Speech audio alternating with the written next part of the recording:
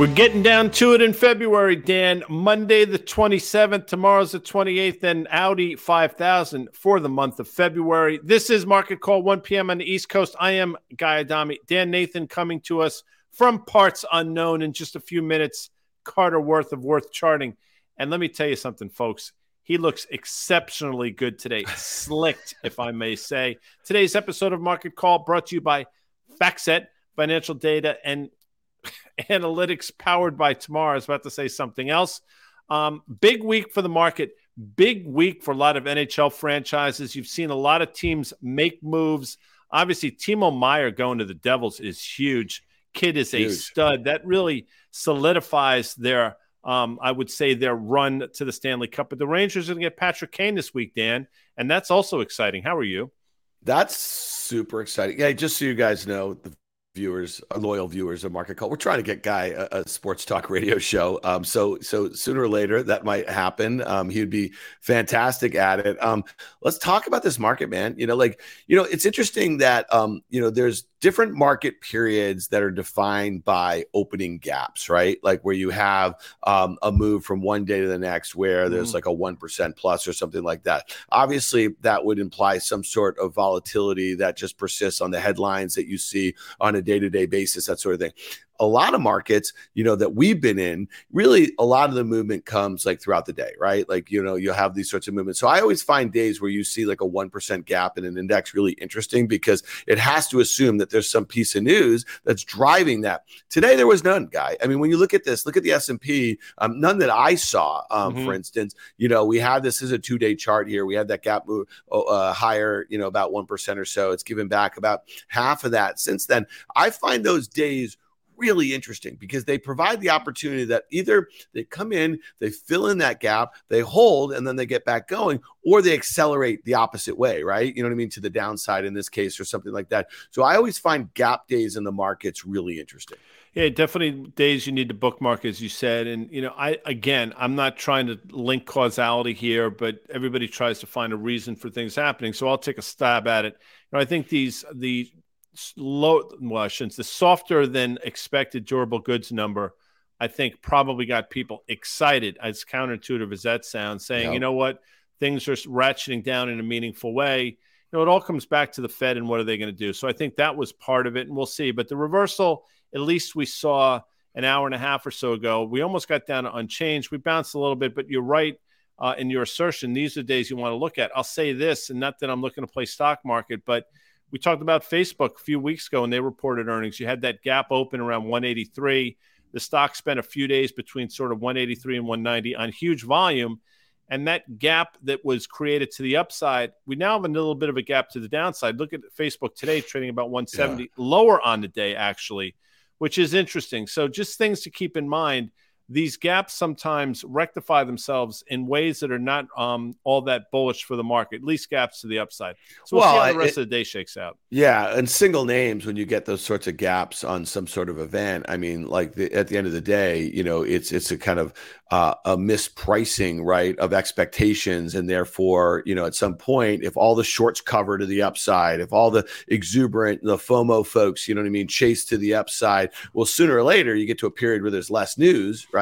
And therefore, they just kind of fills in that gap. And I think on the market, from the market standpoint, I think it's kind of interesting, right? Because the S&P is a group of 500 stocks, and all the components, have a specific weighting in there, and they kind of driving a lot of the action. And so for me, when you see the sort of situation after a few weeks down in the S&P 500 at one point last week, probably giving back half the gains for the year. I think we were up nearly 10% or so.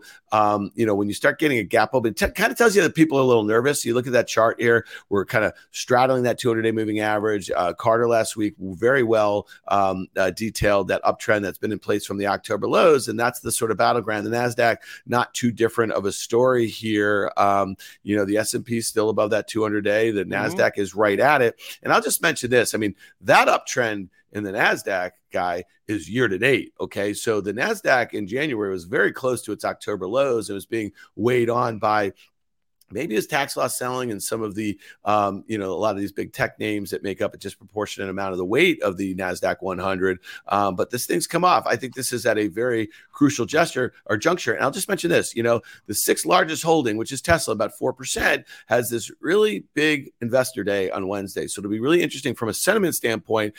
Investors are kind of holding this thing up. It's up about 100% from its lows in January. And if nothing comes out there, man, I mean, that could lead to the downside, I think, a little bit. I'm obviously positioned that way. I'm long the TLSQ, and I'm also long calls in that thing looking out a few weeks here. So I really think that Tesla is going to kind of retrace some of that move. But again, that was what makes a market guy. Yeah. So we'll go backwards real quick. In terms of Tesla, it did, again, I was one of the people that thought you should fade it into earnings. I think the stock was trading either side of 150 into earnings. That proved to be incorrect. And now here we are. But again, you got to trade with what you see in front of you. And that comes down to where did it go? Well, it got right up to the 200-day moving average. We thought 225 was a logical area. Carter talked about that as well. So what is a significant pullback look like, or what is sort of a very orderly pullback look like? Probably about a 50% retracement of the move you just talked about. So back down to about 165. And I think you're right.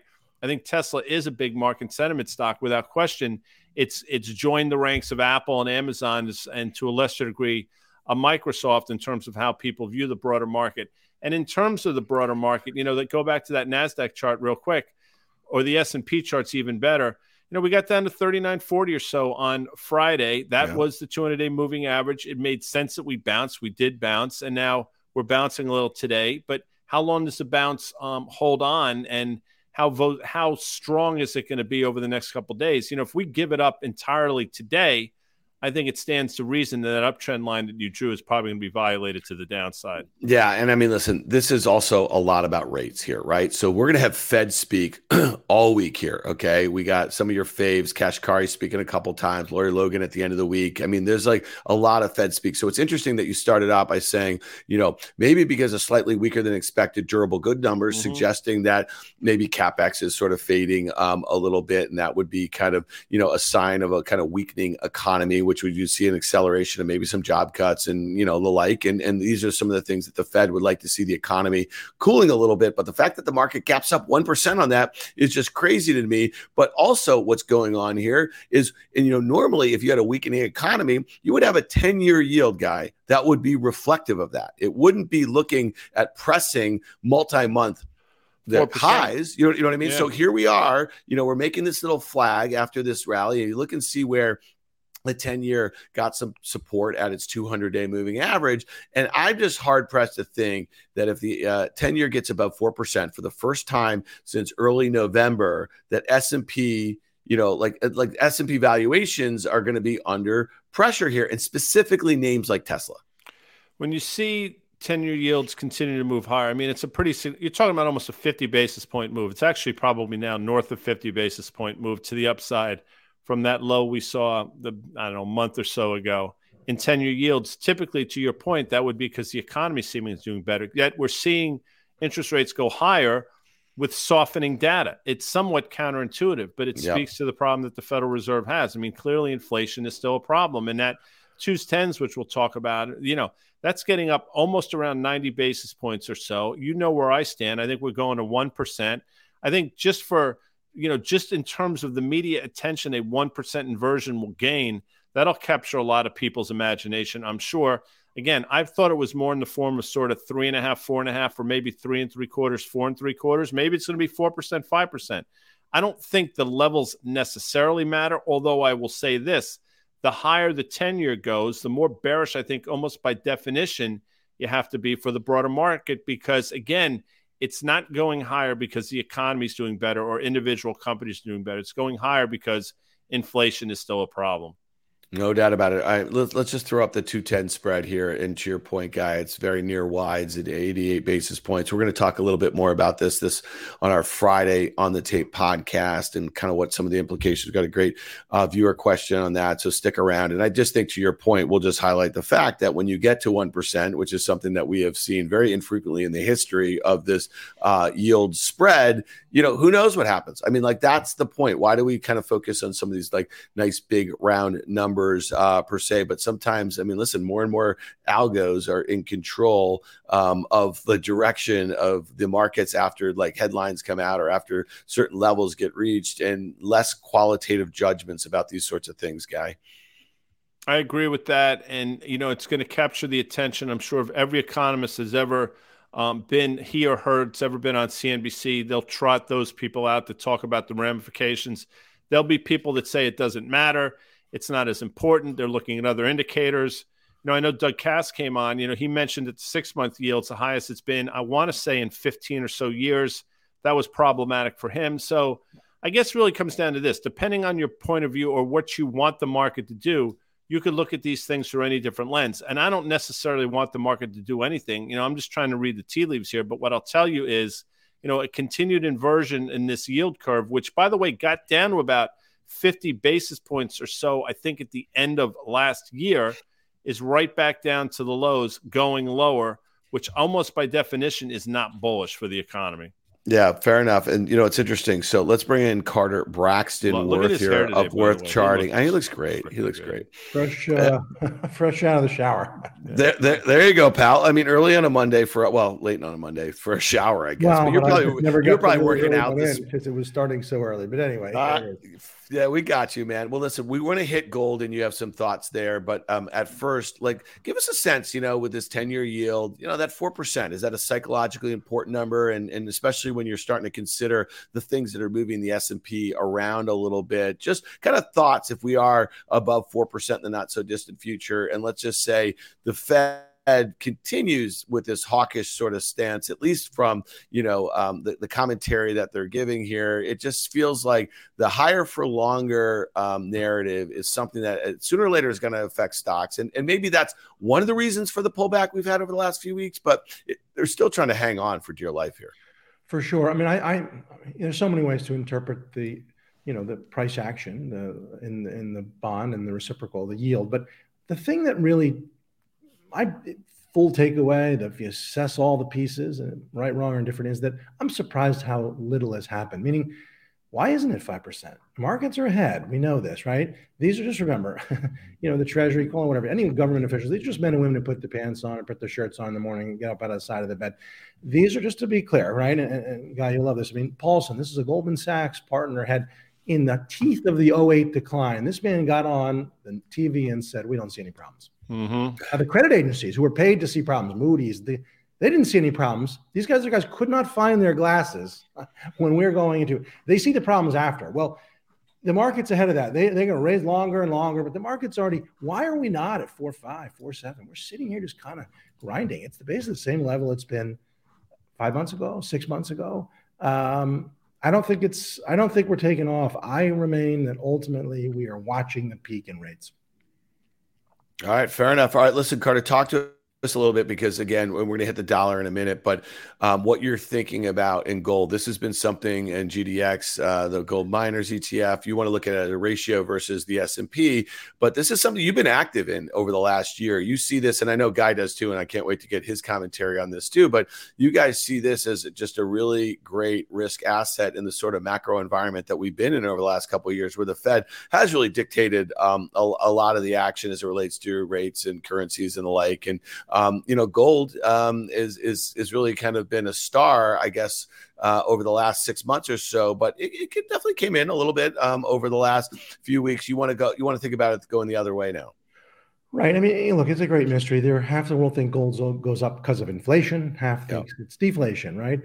You hear expressions. I've used it myself. Gold, rates to zero, gold to infinity. I mean, if rates go to zero, does gold go? But at the end of the day, it's still just a trading vehicle, and there are flows, and there's buyer, and there's sellers, and at some point we try to catch the direction right. Today's note to clients was just responding to or following up on a January 13th note, which was saying trim. We were going up and up and up and up, and the thought was, let's just pull this back a little bit. Now that we've sold off, I think you put back on that which was trimmed. Mm-hmm. I agree with that. And if you look, Dan, you see an M&A in the space for the first time in a while. Yeah, on the margins, but I think you're going to see continued M&A in the space. I've mentioned it dozens of times on Fast Money on our shows that central banks continue to buy gold back in record amounts, and I think that will continue You see what's going on with the Bank of Japan. I'll use the word that they seem to be flailing a bit in terms of their currency and their bond market. Obviously, you see what's going on here. We talked about the 2s, 10s inversion. Carter's right. I think people are confused as to why gold works and why it doesn't work. One would think that gold's doing extraordinarily well in this environment, given the fact that inflation is a problem, but it's been somewhat muted because the Fed is trying to fight that inflation. I think gold is taking its cues from there. But I happen to think, again, and I've said this a number of times, the chart has pulled back. You're right. But I still think I'm very constructive here in the price of gold. It's one of those stories that nothing happens until it does. And then when it does, I think people are going to start to wake up. Commitment of traders, which is something commodity traders look at. There's really nobody long in the gold market in terms of hedge funds and SPX, which is actually very bullish for gold. So we'll see. The incremental buyer has been central banks. I think it's just a matter of time before the incremental buyer becomes hedge fund and SPX. And when they try to get in a meaningful way, gold's not nearly as big enough a market to take in the kind of inflows that I think it's going to see. All right, so Carter, let's talk about the GDX versus the SPX. You want to look at the gold miners. You also want to look at the Bloomberg precious metals, which is, it looks like, 80% gold and about 20% or so silver. And then let's just finish off by looking at the GLD because, again, that's one that I think a lot of our viewers look to trade here. All right, so this is the relative strength line for gold miners as measured by the GDX versus all stocks as measured by the S&P 500. And you could say that looks like nothing. And to be fair, there's maybe nothing going on, but let's annotate it. This is what my eye sees. First iteration. Maybe go back and forth. Take them off, put them back. Look at those ovals. Now look at the next iteration. This is a sequence. We bottomed, you get a big move, and then you check back. It's underway. It's very similar to checkbacks in 15 and 18. And I think this is about where you get that pivot and you start to go again. So we like this. I think it's a great pair. In layman's terms, Carter, what is the one that accelerates to the upside? So what happens under this circumstance? Obviously, I think you think GDX is going higher, but does it necessarily mean this SPX is going to move as well? Well, you have to get something, right? And guys making the point that if you're going to get this line, which is going down, which means gold miners are underperforming the stock market, gold mining stocks, underperforming stocks generally. If the black line goes up, it can only be one of three ways. It means that the S&P is dead flat and gold mining stocks are doing very well, right? Or of course, you can have a little bit of both, right? But let's do the reciprocal is gold is dead flat and S&P collapses, right? Or you get a little bit of both, which is S&P kind of coming down, gold miners kind of coming up. My thinking is it can be any of those scenarios. I don't think you're ever going to get anything dead flat. That's not how markets work. So two of those three scenarios are kind of unlikely. I just think that you play this as a pair. And while pairs let me just say, pure pairs are relatively safe when you're doing Coke, Pepsi, Walmart, Target, right? This is not really a pure pair. So you can get this wrong both sides. You can put this ratio trade on and you can get it really wrong. But I think you're covered by the fact that you've had such a give back in the ratio. That now is about where you get the bounce. All right, let's think about gold, the precious metal here a little bit because you have this chart and that looks like a very well-defined 20-year uptrend, right? And you see that downtrend from the post-financial crisis highs a little bit. And again, it feels like we're kind of in the middle part of this pennant a little bit here, but you think that check back is here to be bought and maybe a retest of that downtrend is in play. Yeah, one could say, come on, you stuck that green arrow in there. If you didn't have that green arrow, who says that's not a pair too? Fair enough. But you have to make a conclusion at some point. But the point of annotating a chart, putting in lines, is to try to see levels, reference points that will help one make decisions or to show it to others who might not have seen it, right? And so one, it's incontestable. It's a 20-year uptrend line. Now, this give back of the earlier this year, we didn't quite get down all the way to that well-defined uptrend line. We ricocheted, and we are kind of in the midpoint. To some extent, one could say it's a pair of twos. But you make your bets. And my bet is that ultimately, you look at the next iteration, it's the same chart, but that this is what's going on, right? That we're basically in the process of ultimately continuing higher. And there's something nice about this. Now, to be fair, you must know that this index, it changes the weightings. If silver has a big move, silver can get up to 25% or 27%, and gold comes down. But it's basically a 2/3, 1/3, 3/4, 1/4 kind of thing, which it should be, right? Because gold is a whole lot bigger and a whole lot more important. So. Yeah, and it's interesting because silver really is going nowhere now. You had a brief move down in silver to the upside, but it's given some of it back. But to Carter's point, you could get one of these moves in silver as well. But this bet that I know you're going to illustrate an options trade on, Dan, is really predicated on gold doing something. And I think we both think that's going to happen. And we can take a look at the GLD chart just to sort of round this entire thing out and look and see where we've been, where we are, and where we seemingly are going. And, we're back down to levels that were resistance back in the summer. Past resistance becomes support. I think we're finding it. There were some people I think thought we get down maybe to the moving average. I'm not certain that's going to be the case. And I think we hold here and bounce, Carter. I mean, that's the way I look at this chart. No, I think that's right. And one thing to point out, the absolute level of anything is what it is. But of course, inflation is an important part of long-term investing. So just to put this in context, we're sitting here at $18.20 an ounce, whatever, it could be $18.50, $1,800. But right now, on an inflation-adjusted basis, gold is the same level as it was in December 1980. Now, just to put that in perspective, in December of 1980, gold was $455 an ounce. And here we are at $18.20 an ounce. But it's the same level if you strip out the ongoing effect of inflation. So the notion that somehow gold is expensive or gold's gone, so it's the same price it was 42 years ago, right? Yeah. And there's no great runaway. To put that in perspective, oil's the same thing. I mean, oil, so ironically, but oil can't stay this high. We get into recession. Oil's $76 a barrel. It's the same level as it was in December of 84. It was $34 a barrel. Is oil really that rich? Is that high? No. Yeah, well, it's interesting. I think of this as gold, and I go back and forth between your technical take, guys' fundamental take, and it just kind of it aligns to me as a good trading vehicle, like we just kind of described here, and kind of given what I think might happen in the S&P over the next month and a half or so.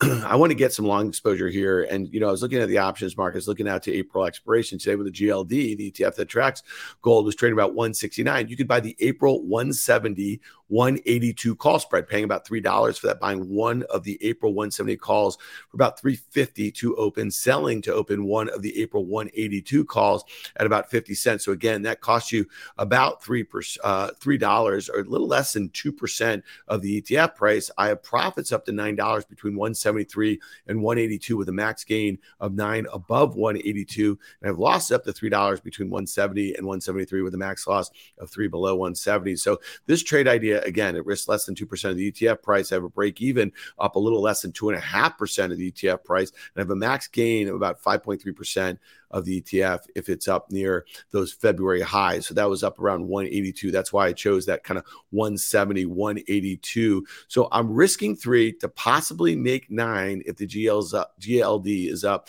nearly 8% in a little less than 2 months. So I really like the risk reward of this trade. I like the technical levels. I like the fact that what I think as far as economic data and where we see kind of just sentiment moving in and around risk assets that should be exposed to rates and inflation and the like. And again, when I'm doing long premium directional trades, I am basically using a 50% mental stop to the downside. So for instance, if this thing were to go nowhere or the GLD were to go lower, well, the $3 in premium that I paid for this $12 wide call spread is about $1.50 or so, about 50% loss. I'm going to cut that because I just don't want to see that move to zero. And again, to the upside, I might look to take profits on half this position if it's a double at some point between now and April expiration. So that's how I'm going to trade these guys call here. No, that's right. And just in terms of the math, if you get a double in something, if you take off half, you're in the rest of the trade for free. And to your point, I think when you look for trades like this, you're looking at least 2 to 1. In other words, you risk 1 to make 2. I mean, that's the low end of things. But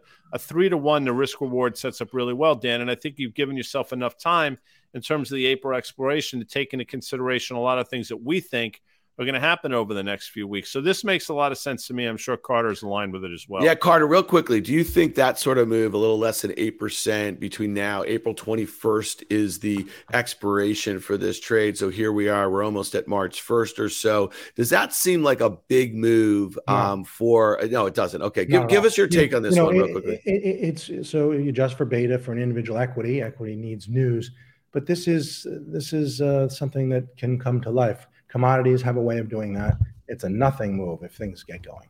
All right, fair enough. All right, listen, Carter Braxton-Worth, we really appreciate you joining us here on our Monday edition of Market Call. I know you're going to be back with us on Wednesday. Yep. You're going to be spending a bit more time with us there. So hopefully, maybe you guys tweet some stuff at us or email us, contact at Risk Reversal, and maybe Carter will do some, he'll take some requests on Wednesday. I don't know. We have some time here. So thank you so much, Carter. We appreciate it. All right, man. Bye. Carter's the man. Guy, his hair looks great. You love it. You love it. You love it when his technical take lines up with your fundamental take on the GLD. I mean, that was a great question on the ratio, the GDX versus the SPX, because sometimes I think a lot of institutional, like people, Carter talks to some of the biggest fund managers out there, right? And they like ratio charts. That makes a lot of sense. I know that a lot of retail investors or traders, they're thinking about things in absolute terms, but I think it's another great way to actually help you work yourself into a trade idea or an investment, because the way he spec'd it out makes perfect sense. I mean, listen, there's a scenario where the S&P takes a dump and the GDX goes sideways. That ratio works, right? There's a way where the GDX takes off, the S&P goes where? That ratio works, and it can work small degrees. I guess the one thing it does take away is the likelihood that the S&P rips and the GDX gets killed. That's not a great outcome. That's probably not. But I mean, in terms of what we think is going to happen, it all sort of lines up. And I asked the question and I knew Carter was obviously equipped to answer, just to point out to people, what you're rooting for, what you're looking to happen under those circumstances. And I think he's right. I mean, very rarely do things go nowhere. So you basically eliminate one scenario. And the scenario that I think is going to happen is, the S&P backs up from here and GDX probably has a meaningful move higher on the back of the underlying commodity. By the way, Carter said something before we look at the dollar chart. Throw up that nat gas chart, because he said commodities have a way of moving. Nothing happens until it does. And listen, without question, we were early and early in our business is wrong. But look at the move in nat gas over the last week or so. That's exactly what he's talking about. I think he thought it was going to happen a little sooner than it's done, but I don't think this is over by any stretch of the imagination. So you look at this nat gas chart and you see how quickly things can reverse.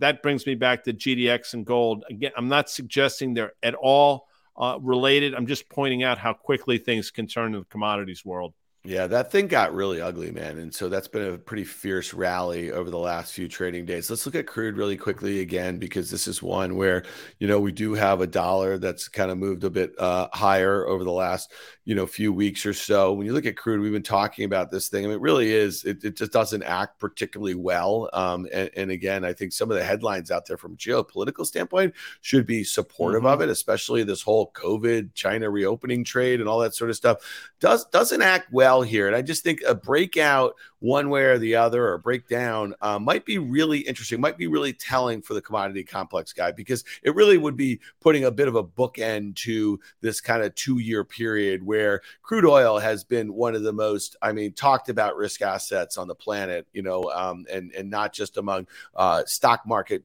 monkeys like you and me, but it's been really an important driver for a lot of price action in lots of different assets. People will look at this and say, we're building a base, we're sort of going sideways over the last few months or so, getting ready for the next leg higher. And a lot of other people say you have a sloping moving average down, can't get out of its own way. A lot of good news, commodity goes nowhere, probably going to take the next leg lower. I can see both sides of that equation. I'm obviously more in the bull camp.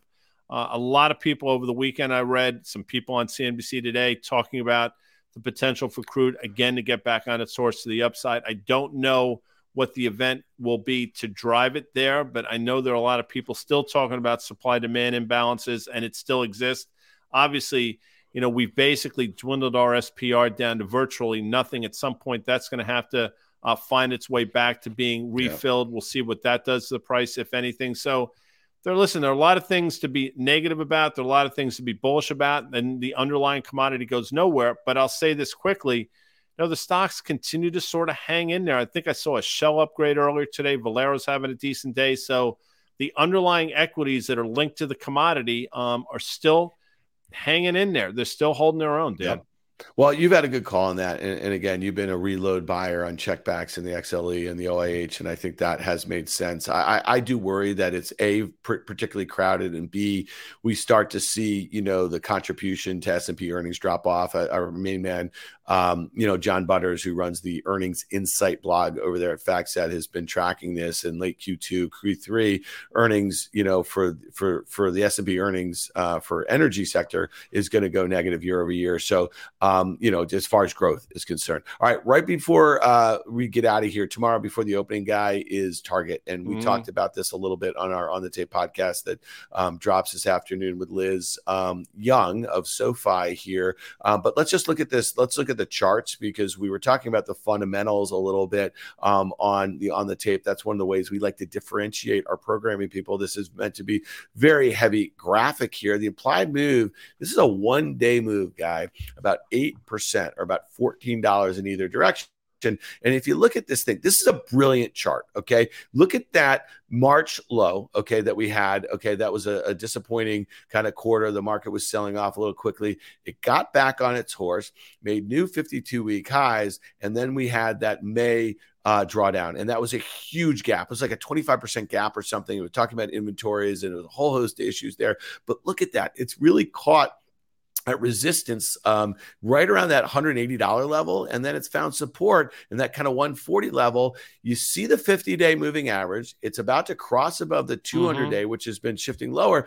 Kind of an interesting setup. At some point, this is going to have an explosive breakout, but man, oh man, it really feels like it wants to go back and retest that support down there in 140-ish. People are going to look at this, and you can hear it. I can almost see and hear the commentary about golden crosses and the 50 crossing the 200-day, and how bullish that is, and how Brian Cornell's a genius, and Target is cheap compared to Walmart, and all those things are probably true. The reality is, though, they've really failed a couple times now over the last year or so in terms of inventory, and their product mix doesn't really line up in the current environment that we find ourselves in, which is the main reason they trade at a discount to Walmart. So I'm here. This is one of those things where I think you sort of bring your popcorn. If you're bullish, what you're hoping for, I think, is this stock to flush and to retest those support levels, maybe on a day where we trade 4 or 5 times normal volume. And then maybe you'll have alongside trading opportunity. And if you're bearish, maybe you're hoping that they surprise people and we gap up to the upper end of that range and fail sort of at the 180 level, which we have a number of times. But right here, honestly, I think it's a coin flip. And I'm not trying to sort of duck. It just, that's what it feels like to me.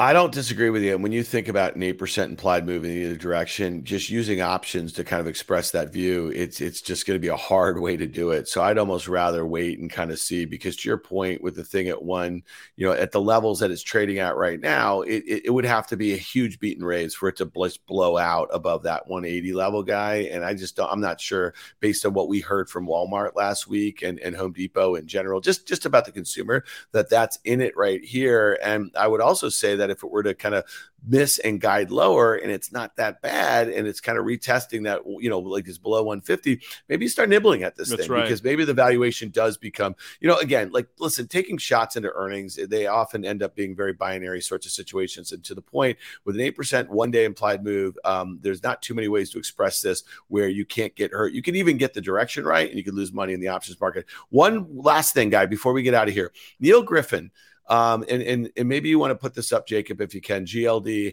only has a beta of 0.35. People want to deploy tail risk strategies after the tail risk occurs. Just ask Meb Faber. So I don't know what that means about asking Meb Faber. I know he's got a podcast, and I think he's a pretty smart guy here. I just say this about when you have a beta that low relative to the S&P 500, and we talked about the potential for an 8% move in little less than 2 months, the options in GLD are actually suggesting that they're cheap. I just told you, between now and April expiration, like, I can buy the at the money call, the 170 strike, for a little more than 2% of the ETF price. And think about that on single names.